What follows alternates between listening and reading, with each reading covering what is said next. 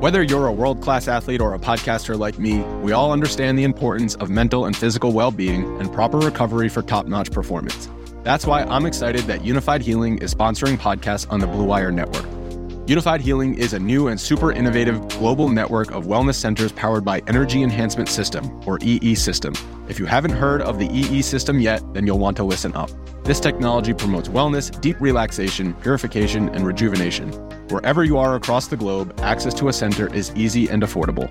Interested in experiencing the EE System technology for yourself? Go to unifiedhealing.com/bluewire to learn more and find a center near you. That's unified, UNIFYD, healing.com/bluewire. No material or testimonials on the Unified Healing website are intended to be viewed as medical advice or a substitute for professional medical advice, diagnosis, or treatment. Always seek the advice of your physician or other qualified healthcare provider with any questions you may have regarding a medical condition or treatment and before undertaking a new healthcare regimen, including EE System. Gamble on, fellas. Gamble on.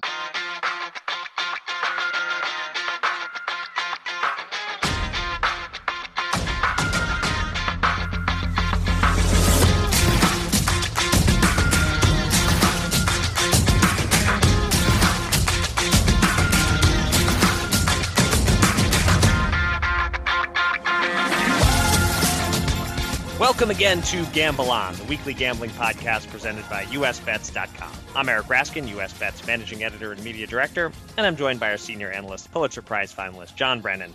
And the two of us are both brilliant sports bettors. We absolutely cleaned up on Sunday by taking the over in the Lakers-Nuggets game.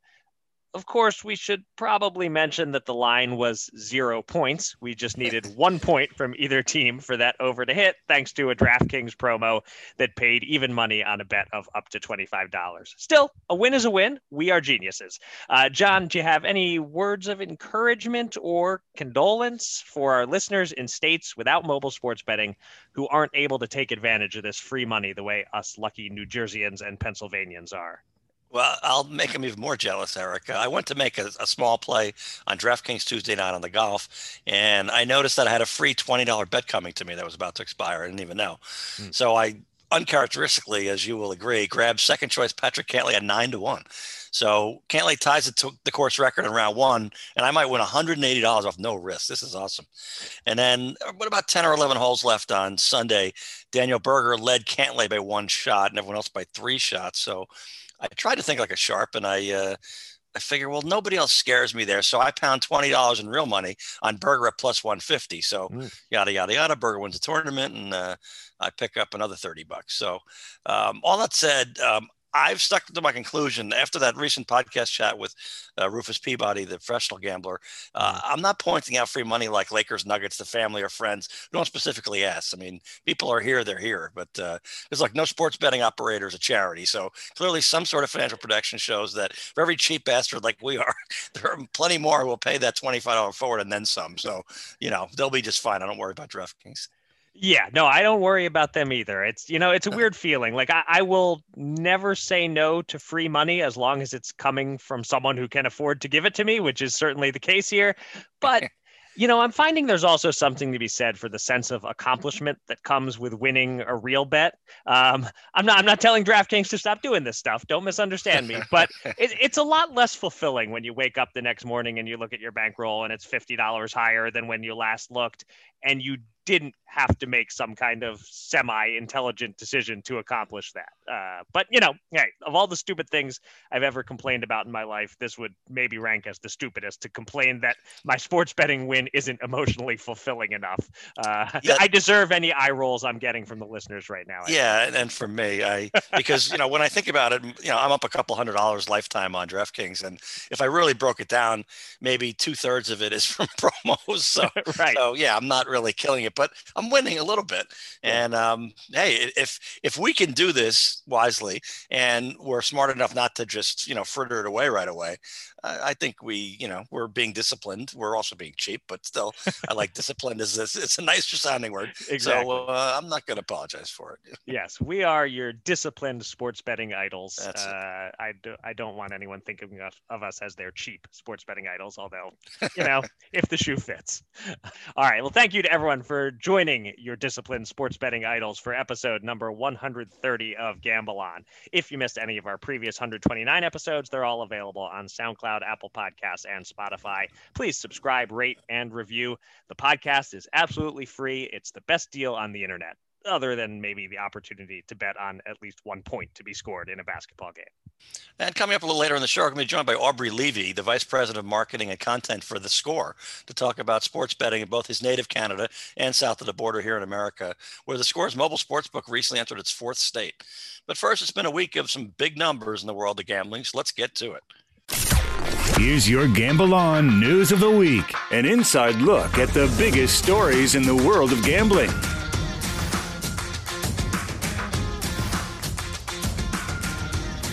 Wednesday is known as Hump Day, but in the gaming world this week, it was Revenue News Dump Day, as several of the biggest gambling states reported their January 2021 figures within hours of each other. New Jersey, Pennsylvania, and Michigan all reported on Wednesday, plus Indiana shared its numbers on Monday. So let's hit on the quick highlights for each. Let's start with the King, New Jersey, where an 8-month streak of increasing sports betting handle was snapped in January, but we still got the second biggest handle month ever, $958.7 million. Oh, so close again to that magical $1 billion mark. Sportsbooks profited a record $82.6 million on an 8.6% hold. But that $82.6 million the house earned from sports betting is not as much as the $103.8 million the house earned from online casino gaming, a new single-month record, the first time that number has crossed $100 million.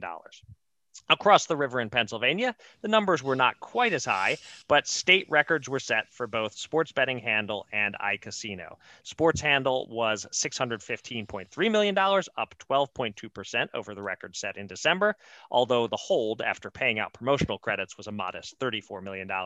And online casino revenue was up 12.3% over December's record mark to a new record of $80.4 million. In Michigan, we got our first glimpse at the impact of online gaming, thanks to mobile sportsbooks being live for the final 10 days of January. In that period of time, basically 1/3 of a month, total handle was $115 million, with a very high hold of 11.5%, resulting in $13.3 million in revenue. FanDuel, DraftKings, Barstool, and BetMGM were all grouped closely atop the handle rankings, while BetMGM was number 1 in online casino, which for the whole state generated $27.5 million in revenue in 10 days. And the last state we want to hit on is Indiana, where January sports betting handle was $348.2 million, a new state record, and not a bad number at all for a state with a population of about 6.7 million. So, John, lots to digest there. What numbers and trends stand out to you? Well, New Jersey and, yes, Delaware launched online casino gaming in November of 2013. That's a long, long time ago in the U.S. legal gambling business. Sony launched its PlayStation 4 that month. New York City elected Bill de Blasio as mayor his first term. Pharrell Williams released a song you may remember called Happy. And for you, Eric, Manny Pacquiao defeated American Brandon Rios to win the WBO welterweight title. Your Pacquiao pronunciation could use a little work, but I'll forgive it. Okay. Packy, yeah, okay, yeah, Packy, okay. And finally, a movie you all may have seen called Frozen was released. I don't know if you ever saw that one, Eric, but I have a daughter. I saw it. Yeah, I figured. Yeah, so that takes me to my online casino point, and how many state legislators have decided to, well, yes, let it go when it comes to collecting revenue on that front, as well as allowing the residents to play the games in a regulated, controlled environment. New Jersey, meanwhile, pocketed $15.5 million in taxes on such gambling last month off those record revenue figures, and another $10 million or so in sports betting taxes, by the way, in a month. Now, regulating online casino gaming with a responsible portion of revenues, of course, set aside to help all problem gamblers, legal or not, that all seems to make sense for states that are willing to get into the expanded gambling game. So, but there are plenty of states that have gone ahead with mobile sports betting, but they're not yet on with online casino gambling. It's kind of curious. Yeah. What else here? Pennsylvania's stronger performance, it seems, in online casino versus mobile sports betting. I think that's interesting. It's a great sports state, or is the 250 miles or so between Philadelphia and Pittsburgh, is that telling another tale? I'm not sure. Michigan, that's a big start. I like that. Indiana is going to break sports betting records almost every month this year, I think. And look out for March Madness, where they're hosting the whole thing, by the way. I'll add one other bit of news is that Illinois, which reports about a month behind everybody else, finally released December numbers this week. So we now know the total national handle for December was $3.77 billion, a new record. Crazy that just a few months ago I was writing excitedly about the possibility of hitting 3 billion. Now we're closing in on 4 billion in a single month, and we'll get there in March. I'm almost sure of it. Looking ahead from these January numbers for February, I would expect that even with the Super Bowl to boost handle big time, we'll see numbers in most states drop from January to February. Not Michigan or Virginia, as those are both didn't have full months in January. But most states it should go down. Shorter month, only one football game, as big as that game was, and so forth. But then March, you hinted at it with March Madness. That's when records will be set. Records that might last until September. The only state-specific numbers that I want to weigh in on is Michigan.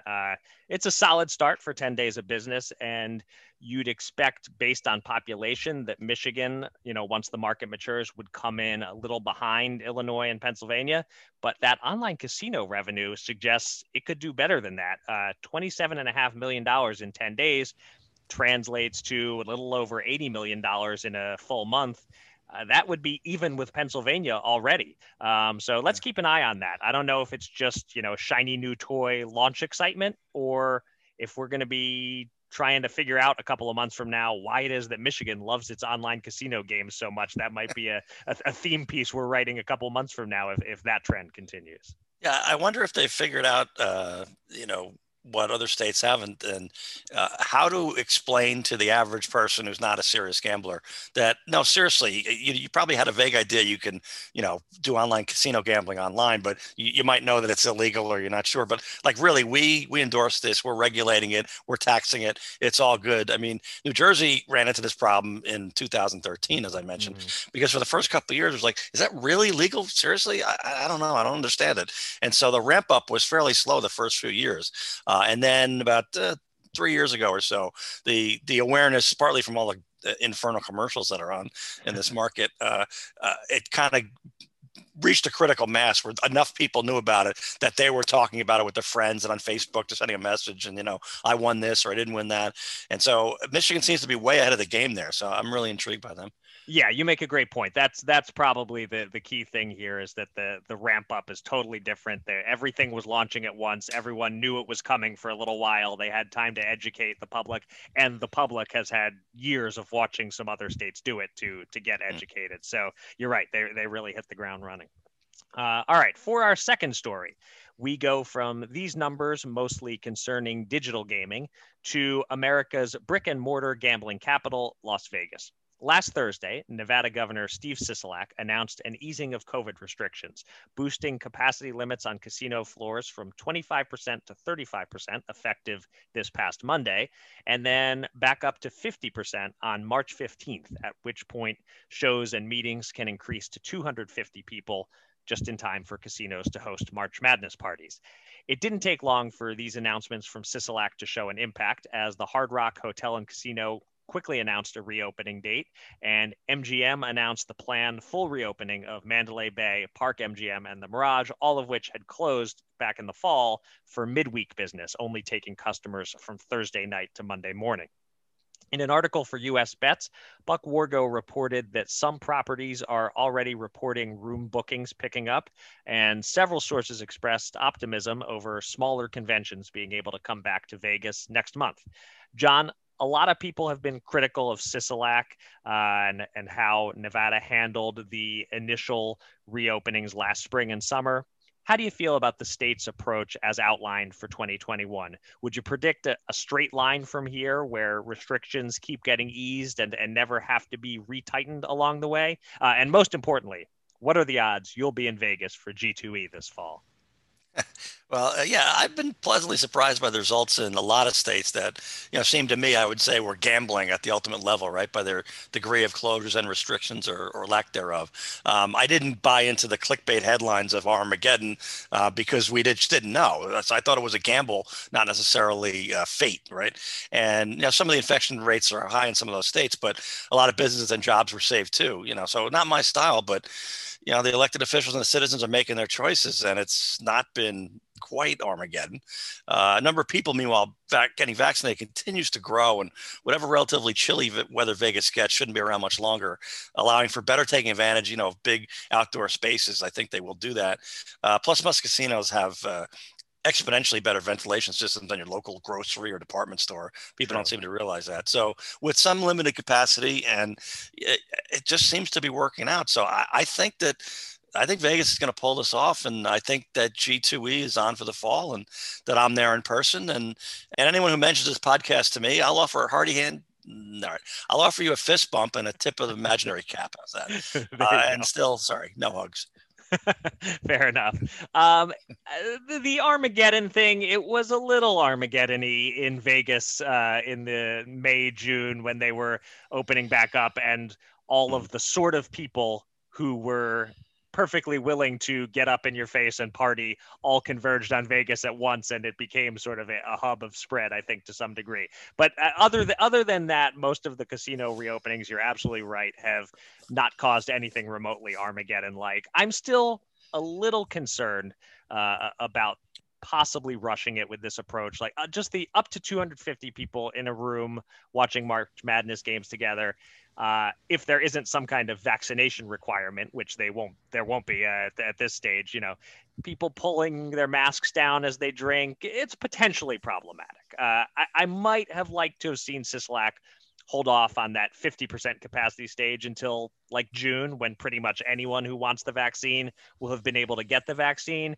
And then you can even start saying, you want to attend this conference, we need to see a vaccine certificate, and you're in. Not that they'll do that, but they potentially could down the road. But he's in an impossible spot. Every governor is and has been throughout this. These businesses want to start moving before March Madness and not sit idle for another 4 months or so. But it wouldn't totally shock me if we have this moment of loosening to help Vegas feel more like Vegas for March Madness, and then we see some not so great COVID trends afterwards, and they maybe need to tighten up a bit one last time in like April and May. Although to get back to a thing you hit on there, by then you can pretty much do anything outdoors in Vegas, which will really be key. So, March may or may not go as smoothly as they're hoping. I do think after that, we'll really see Vegas bit by bit feeling more and more like the Vegas we remember. Well, I think it's in every Vegas casino's interest in a big, big way to try to be as safe as possible. So, sure. Look, obviously, when you're out there, happens in Vegas, stays in Vegas, things get a little rowdy, things a little wild. And it's like, well, people make their own choices. They're adults. What's the big deal? Here, if you're not trying to be careful and letting everything run roughshod, you're really increasing the odds of an outbreak like you're talking about. And that would be exponentially worse than just being a little, throwing a few people out and kind of being a nanny to some of the partiers. So I think the casinos will do a better job than people expect, and maybe a better job than some of the rowdies might want. But it's very important to them to try and avoid this, and they can definitely improve those odds if they're just a little more focused on, okay, guys, let's take it easy a little bit, or maybe you close a little bit earlier, whatever it is. Right. Get the gist of Vegas for everybody out there, but maybe not all the way to the end. Yeah. And one thing that's always on my mind as a poker guy is just I'm already starting to think about what the World Series of Poker is going to look like. It usually starts in late May. I expect it will happen. Maybe they started a little later than usual. It's adjust the schedule a little, but I think we're going to see an in-person World Series of Poker.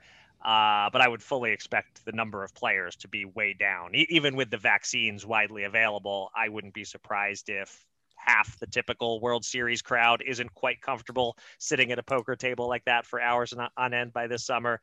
We certainly have some more time to explore that, but that is something that's starting to get on my mind as Nevada's restrictions are gradually being lifted.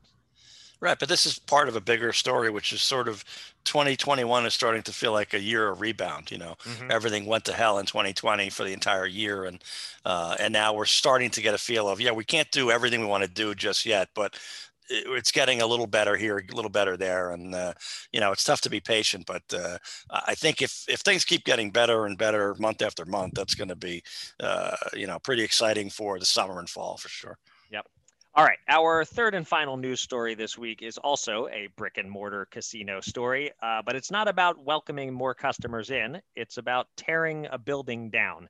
The Trump Plaza Hotel and Casino on the Atlantic City Boardwalk was officially turned to rubble on Wednesday morning at 9:07 a.m., 7 years after it closed its doors.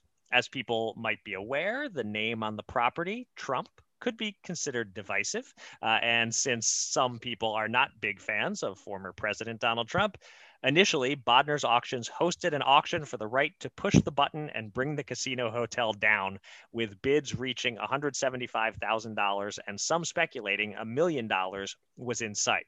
But Carl Icahn, who took over ownership of the property, stepped in and shut down the auction, though the billionaire did proceed to donate $175,000 to the Boys and Girls Club of Atlantic City.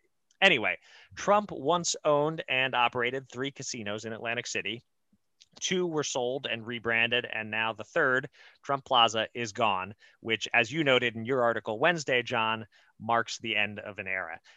John, thoughts on the aborted auction, memories of Trump Plaza, and did you think for a moment about paying $10 to sit in your car and watch the tower fall?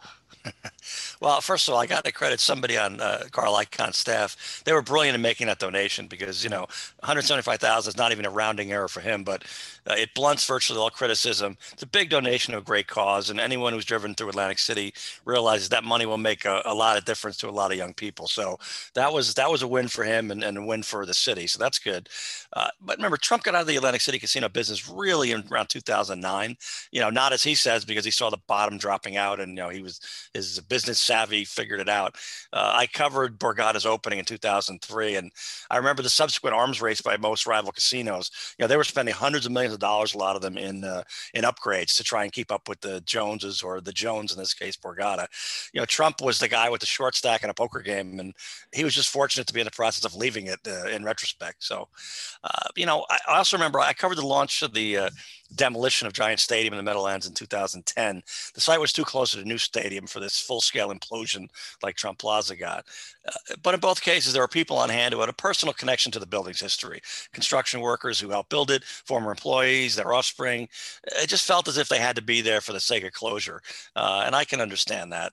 But, as I noted in the article, the opening of Trump Taj Mahal in 1990 stole much of the plaza's panache just 6 years after it opened. So really, Trump Plaza, in my mind, was just 1980s relic that had, all the big fights and the big celebrity appearances, and it was featured in movies and such, so on. But right. It's just it was an afterthought for the last 15, almost 20 years that it was open. So I never thought much of it. So being a 1980s relic, I kind of wish they would have had, Madonna or REO Speedwagon perform a hit or two for the frozen stragglers who showed up at the Atlantic City beach to see it, or those, as you say, who paid $10 to sit in the car and watch. And even no offense to those performers, but even that wouldn't have got me down there. No. Right. Not even Speedwagon, huh? It was an interesting point that you made in the article about the Taj Mahal. I hadn't really thought about that he hurt one of his own businesses by launching this other business. I'd never really made the connection, but it does sort of add up looking back at it now. And I do remember when the Taj Mahal opened in 1990, I was, not gambling age yet, not going to Atlantic City with any regularity, whatever, but that was a big story just up and down the East Coast. I think that this is a significant moment in terms of Atlantic City turning the page and moving on.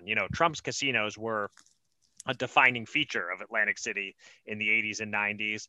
This is a new era now. Atlantic City, we've talked about this, seems to have the correct number of casinos in place, and post-pandemic could be positioned for a little revival. Some of them are doing well even during the pandemic. It's a good time to wipe the slate clean, get rid of those buildings with that name on them that reminds people of the recent time when casinos in Atlantic City were going out of business one after another, and kind of move forward from here. Yeah, it's an incredible location on the boardwalk too, next to Boardwalk Hall, and really kind of a central point. So, obviously, if a casino is built, that's going to cannibalize a business, and that's not going to be the best use of the site. So, the city and the state really should be working out some kind of deal where they can acquire the property and then do something kind of, like a greenway they've talked about, or some kind of a tourist attraction, something with beauty. You've got the ocean there, you've got the beach, you got the boardwalk, you've got this sort of the schlocky stores on the boardwalk that kind of have their own little bit of style. But what about something new and modern to go with the new indoor water amusement park? And they're adding more family attractions. So they've really got an opportunity with that exact spot to kind of redefine the city. I'm not terribly optimistic about that going right, being in Atlantic City history, but at least it's a possibility.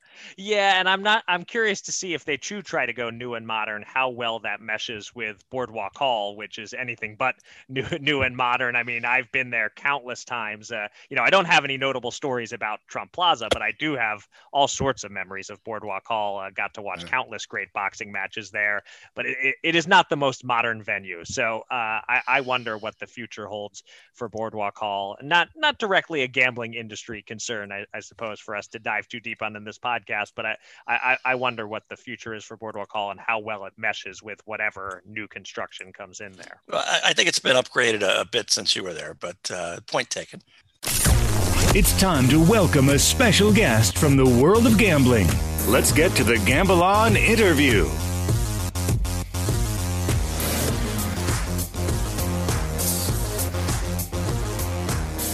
We talk every week on this podcast about the expansion of legal sports betting in the United States, but there's also something brewing just beyond the U.S. borders. Sports betting expansion is a hot topic in Canada as well. And joining us now to discuss the scene on both sides of the border is Aubrey Levy, the Vice President of Marketing and Content for The Score, a Toronto-based media company that also operates legal sports books in New Jersey, Indiana, Colorado, and as of this week, Iowa. Aubrey, welcome to Gamble On. Thanks, Eric. Great to be with you. So let's talk first about Canada. Your home country is inching closer to legalizing single game betting. We're recording this part of the podcast on Wednesday afternoon, and there's a hearing on a bill happening as we speak. If sports betting gets legalized and regulated, what do you see the Score's role being in the Canadian sports betting scene? Do you anticipate having a higher market share in Canada than you currently do in the competitive U.S. markets? Yeah, so we are obviously hugely excited about the potential for Canada. As you mentioned, there's a bill, there's a couple of them making their way through legislation.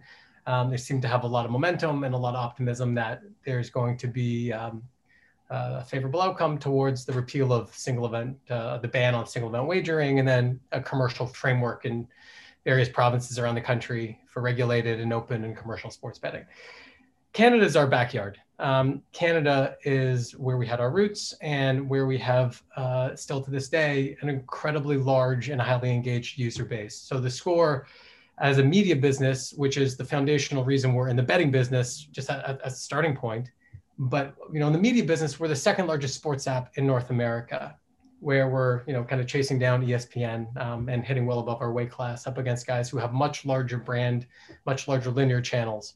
Mm-hmm. In Canada, we are the de facto digital sports brand by a mile. We have millions of users. People grew up watching us because our origins were linear television as a sports network in Canada. So people grew up with affinity for the Score, and they've kept with us into digital. And so we know that there is huge betting interest there. We know they have brand affinity and brand loyalty to us. And we know we've been servicing them with betting content, betting data, betting editorial, just like we have for our users in the US. So when sports betting hopefully opens up in Canada, we're going to be ready. We're going to be there day one. And without getting to what we think specifically we might do from a market share perspective, we think it's a tremendously large opportunity. We have this playbook of merging media and betting together, which is a differentiated strategy for us in the US, but it's predicated off of this media user base, right? We have 4 to 5 million users, 100 plus sessions per user per month across North America. So it's taking all the learnings we've applied in our state-by-state rollout in the US about how you bring the bet closer to the user, how you offer it to sports fans in a differentiated way, and then coupling that for our Canadian user base with the brand reach and the awareness that we have. So, we don't think that we're going to take a backseat to anybody in Canada, and we're incredibly excited for the opportunity to bring the Score Bet to Ontario users and hopefully users across the country. Yeah, and let's look at the U.S. too, Aubrey. Obviously, I'm always a little impressed being in New Jersey. Companies that from beyond, often it's Europe, here it's Canada, but they kind of look at, well, if we're going to get started, New Jersey is the place to be. So I think you guys are on top of that a couple of years ago. But now I'm curious what you thought of the New Jersey market would be and what it turned out to be. And then also your expectations of, say, in Indiana or Colorado, and you're just getting started in Iowa, is the feeling, well, we'll just roll out the exact same product basically to those other states? Or do you feel looking from not 10,000 feet, but we'll say 1,000 feet in Canada, that we have to look at these state by state as being terribly different, or are they really pretty much, I guess I'll say all Americans are alike in terms of betting? But people definitely have regionalized sports preferences without question, right? And we are learning the nuances of how those regionalized sports preferences translate into betting behavior as we, to your point, launched in Jersey, rolled out in Indiana and Colorado, now into Iowa, right? Obviously, each state, Iowa is a huge college basketball state, not a lot of professional sports teams in there. Colorado, a ton of professional sports teams, right? So it's this, how those regional preferences are translating to betting behavior, we're learning and adapting and being iterative on the fly.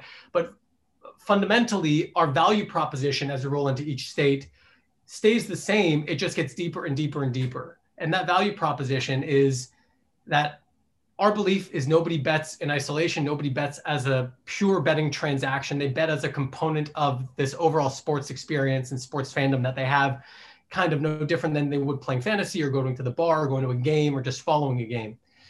So our job is to bring the bet as close to the user as possible and make their life as dead simple as it can be, to not disrupt their enjoyment of the game while still being able to get a bet on. And where we're interestingly and uniquely positioned is because we have that media base and betting base operated by the same entity. Others have marketing relationships or they've had equity investments from media partners, but largely we're the only ones today in market who can operate both. And what that means is, from a product experience perspective, there's a lot we can do to bring the bet so close to you that makes your life as simple as possible. Now, there's separate experiences, separate apps, they have to be, but we've introduced this thing called Bet Section in the media app, which allows you to see all the markets for the teams you care about, track your bets, get cash out offers, right? Do everything up until placing the bet or taking that transaction to cash out. Then we take you back to the Score Bet. So from that perspective, as we go from state to state to state, John, where this product was in New Jersey when we launched a year and a half ago to already where it is now as we roll out into Iowa and where it will be in another 12 to 24 months, we're just going deeper and deeper and deeper towards fulfilling that and understanding how users want to go back and forth between media and betting. So the product experience is getting better in each state, each based on the learnings from the previous state. And then, we're getting more sophisticated with understanding how all of this regional preference and regional data we have on our users translates to betting. And remember, for us, part of why it's so exciting is we can go into any state across the US, any province across Canada, and we have user base. And they're there, and we already know what sports they're following, if they're already bet intending based on how they're consuming betting content. So it's become a really fascinating process of iterative learning of how is that translating into betting. And I would expect to see our sophistication just continue to grow. I guess one other question I'd have is, as you say, you can almost pick and choose states. However, first of all, you have to get through regulators, obviously, and all kinds of approvals. But then also New Jersey, almost $1 billion in January. Again, numbers are out today. Their per capita numbers are pretty astonishing. I mean, to what extent do you factor in projections of, what's the per capita annual handle expected to be, and that's why we want to be more in that state? Or is it more which states can get us regulated, tomorrow, and let's go there? I mean, even if their handle isn't expected to be, quite the volume, if you can get in tomorrow, get in tomorrow. Look, Iowa is not the same scale of a state as New Jersey, and we're excited to roll into Iowa. For us, we want to be as pervasively available across North America as we possibly can be. And certain states are proving that based on how they've rolled out their legal frameworks and whether it's retail and online or retail only, like all of it's a pretty nuanced state by state system. For us, it's wherever make economic and strategic sense, we're going to go. And that calculation of what's the opportunity in a certain state certainly plays into it. But as I said, we can service users in any state. So if we can find the right entry point, we want to be as pervasively available across the US as possible. And whether that means the state is already hotly competitive like New Jersey, but also, a big market, or less competitive, maybe not such a big market.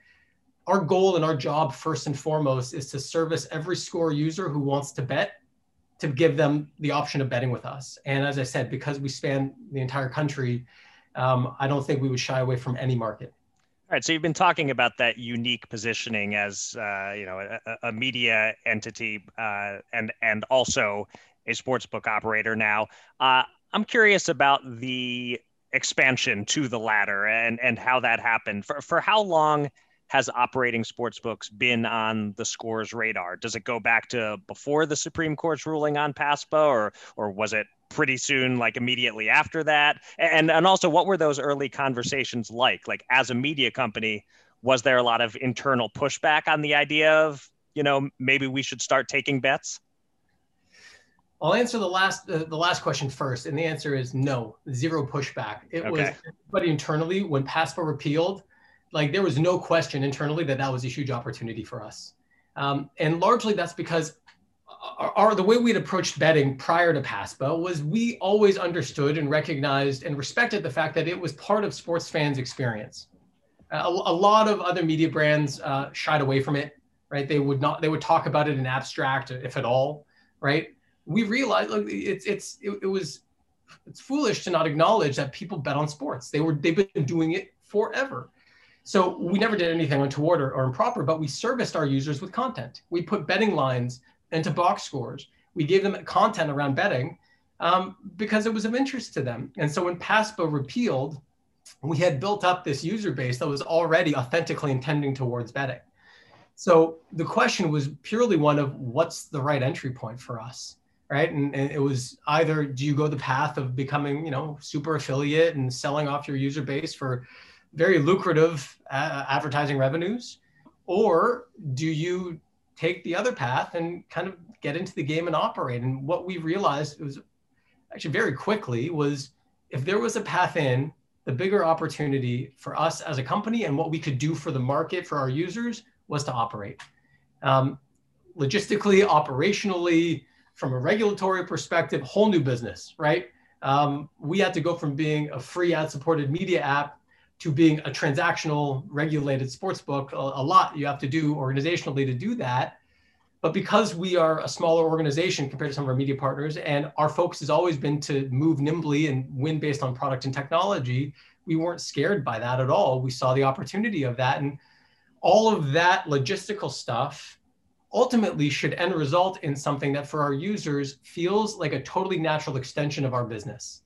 That if for those of our users who are interested in betting, it should be as simple and easy and seamless and native to them to get their bet on.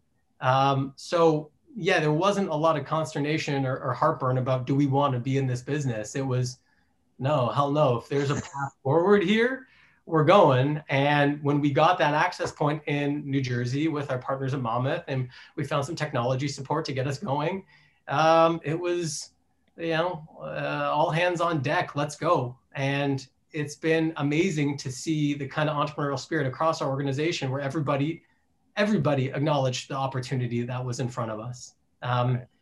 It was, how could you not, right? So it was an easy decision once the opportunity was available. Okay, and I'll steal, as a follow-up question, I'll steal a question that John tends to ask almost anytime we have someone from Europe on, and he talks about, he asks them to sort of compare the attitudes towards sports betting in America, which are coming along, with Europe, which is where it's much more mature. I'm curious, is there a big difference in the attitudes towards sports betting between Canada and America from what you're seeing? So here's the thing. I mean, we as a we're a Canadian company by origin, but our media business is always focused across North America, right? Our sports app is heavily penetrated across the US. Like we've always had user base here. 60, 70% of our media user base is in the US. So how to service a sports fan in the US versus Canada, it's not that different. I mean, sport preferences are different, right? Hockey clearly plays a much larger role north of the border than it does south of the border. How you talk to them and service them is in a lot of ways the same. And then how you engage them as a bettor. Look, I'm hoping the US market develops in a way that's different than the European market did, where there's kind of no book loyalty. It's just, everyone's promo chasing. They have 5 wallets on their phone. It's starting to get that way in the US. There's no shortage of sports books coming out and just blasting marketing spend and trying to brute force get to market share just by, they call it spray and pray marketing, right? That's not our playbook. And so far what we've been seeing is by taking this approach of servicing our users, coupling it with strategic performance marketing, we've got incredible user behavior, and 50% of over 50% of our betting users are media users. So we have this ecosystem retention play that we're building that we can continue to put gas on the fire. So it's pretty early days for the US sports betting market. Canada will be fascinating because a lot of people in Canada have been betting already, right? With offshore books or gray market books. So probably people in the US have been betting too. They were betting offshore. So I'm going to reserve judgment and say that I know exactly everything that's going to happen in Canada. All I know is they are diehard sports fans. We talked to a hell of a lot of them, and they're eager as hell to bet. So where the nuance of how you service them versus our US audience, where that lies, I think we'll take our leanings from where we service them differently between our media content in both countries, and otherwise we're going to be adaptive and iterative, and I'm excited to see. Right.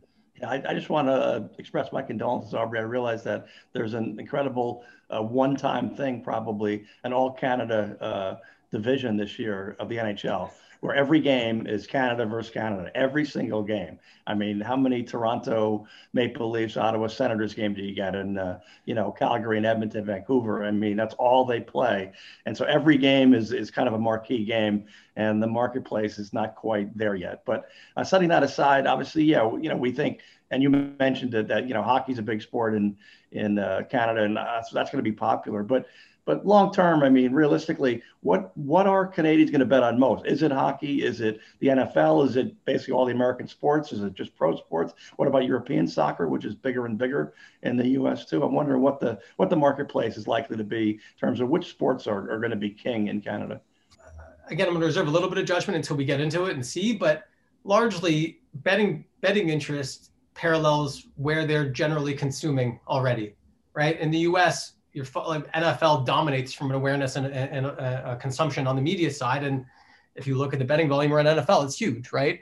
NBA, MLB also. So I think hockey will be incredibly strong. I think NFL and NBA will also be incredibly strong there too. And what kind of those, let's call them secondary sports, right? Whether it's European soccer or tennis, where there's huge appetite for that in Canada, to be determined. But if I'm a betting man, or I'm on the other end of being of a betting man, I'm going to assume hockey is going to be a pretty powerful driver of betting, of wagering. I'm going to have a little bit of a silly follow-up, but I'm not sure of the answer, so maybe it's not so silly. Curling, Americans get sort of into it every 4 years in the Winter Olympics. They're kind of confused about it, other than in Minnesota. But I'm just wondering, is it even possible? Is curling going to be on the main menu for a Canadian sports app? I mean, it's to your point. It's every 4 years in the U.S. It's a huge thing. It's even bigger in Canada. If it is, we'll happily take the action. I like. Why not? So there's potentially an opening though for a serious curling tout to corner the market on that before it really takes off. If you guys are very sophisticated making curling picks, you might have a bit of the border business. Right. I don't think that's us yet, but we'll see. We'll see how the learning curve goes. All right. Well, it's been great talking to you, Aubrey. Congratulations on the Score's success and expansion. And thanks so much for joining us on Gamble On. Likewise, Eric, John, thanks for having me. This is great.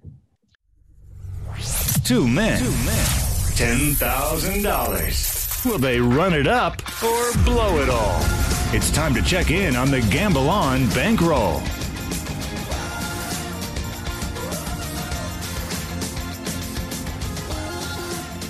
Before we get to this week's bets, let's update our shared bankroll. And if we were in the same room right now, John, I would high five you. Well, actually, no, you said earlier you're not into high five. So I would elbow bump you because we had a perfect week.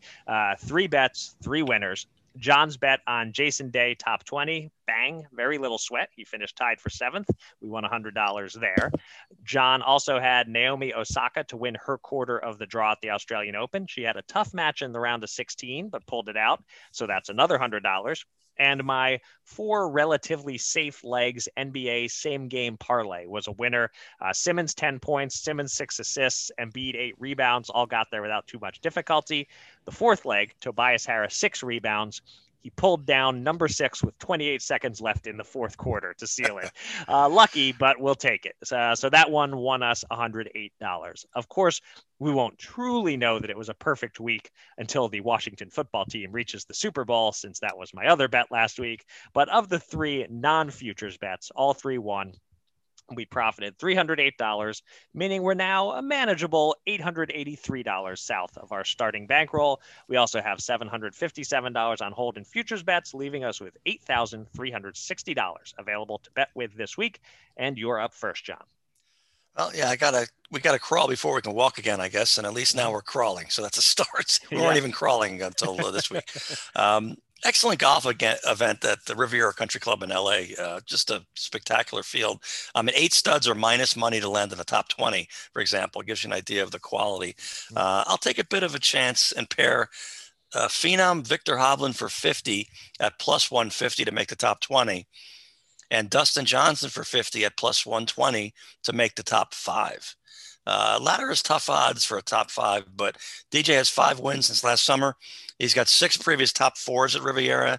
Great player, great form, great history, and a top 5, a little wiggle room in my first 50-50 split play on the bankroll.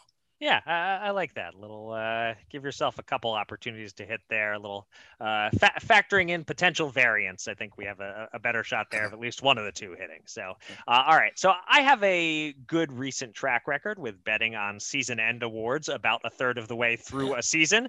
We got there with both Aaron Rodgers and Aaron Donald.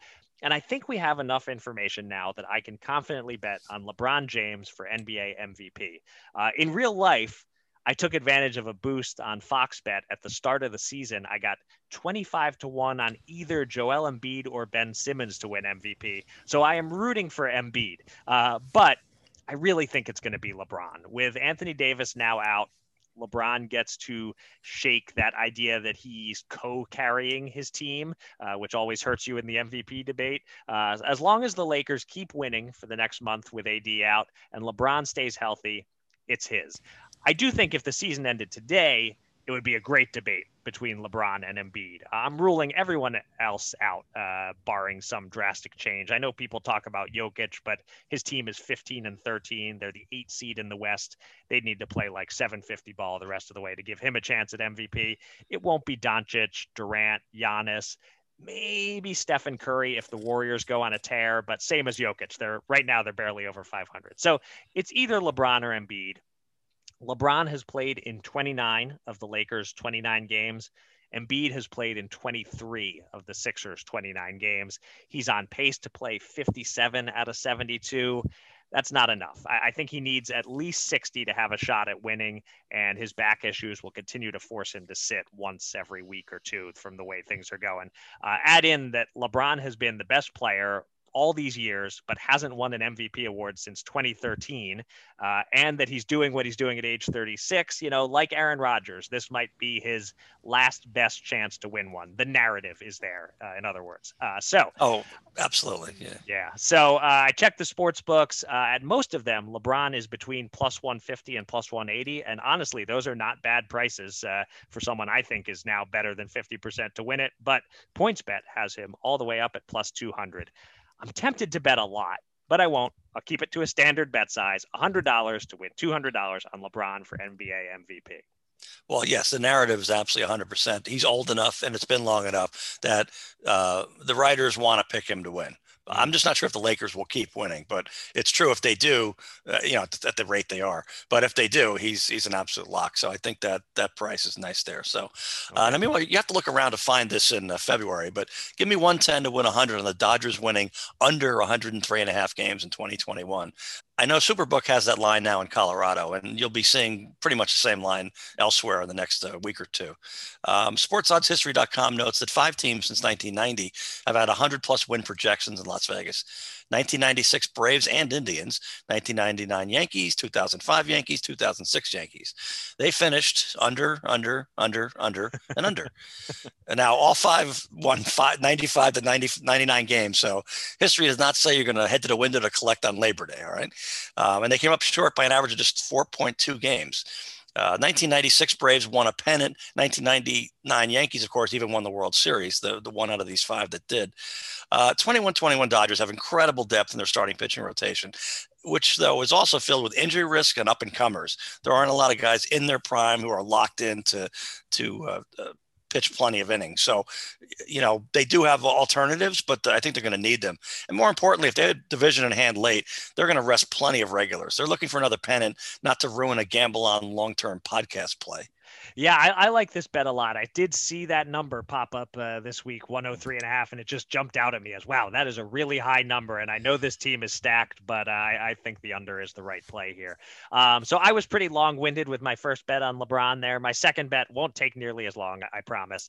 Boxing on Showtime Saturday night, heavyweights in the co-feature. Otto Wallin is a minus 225 favorite over Dominic Breazeale. I would have made Wallin more like a minus 500 favorite here. The sports books are, for some reason, underrating him or overrating Breazeale. Not going to get fancy with him to win by knockout or decision or anything specific like that. Just picking Wallin outright, risking $225 to win 100.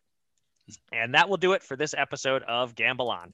Thanks to everybody out there for listening, and thanks again to our guest, Aubrey Levy. You can find me on Twitter at Eric Raskin and John at Bergen Brennan, and follow US Bets at US_bets. Go to usbets.com for all the latest news and analysis from the world of gambling, and subscribe to this podcast on SoundCloud, Apple Podcasts, or Spotify. And with that, John, please take us out. Well, yeah, I mentioned the Las Vegas casino decisions and elsewhere in the country is seeming to be a bit of a gamble for me many months ago. I'm going to leave you with a more mundane yet significant risk, especially those of you over 50 or those who are younger whose body age might be over that line. So here you go. Here's the scenario. You get to your destination a little late. The car's still running. You drop the car keys between the seats. That was me last week. Now, smart play number 1 is you turn the car off, you get your hair cut, then you make a sensible, leisurely effort to retrieve the key afterwards. I mean, if you can't even get to the key, I don't think a thief in broad daylight in the middle of a strip mall is going to get there either. So that would be the best one. Smart play number 2 is you move the driver's or passenger seat all the way up and see if that solves the problem. Or if you're very short, maybe move it all the way back and that could solve it. I'll tell you what you don't do. You don't plant your left leg on the floorboard and then, holding the windshield ice chipper that you found in your back seat, make a determined lunge to fish out the keys. Hello, strained knee ligament. And my slightly premature, in my mind anyway, purchase of a walker. Now, I was sitting only about 25 feet away in 1999 when ex-Net Jason Williams ended his career, when his planted leg in an awkward turn led to torn cartilage in his knee and a fractured tibia, that led to the insertion of a metal plate and 5 screws in his leg. So it looks like I'm far more fortunate at this point, pending an MRI, but at least Jason went out with his boots on, so to speak. I mean, he was seeking position on a rebound on the court in the middle of a late season basketball game. So in a weird way, I'm actually jealous of that honorable story compared to the numbskull move that I made. So with that, until next time, gamble on. And also be careful with those damn car keys.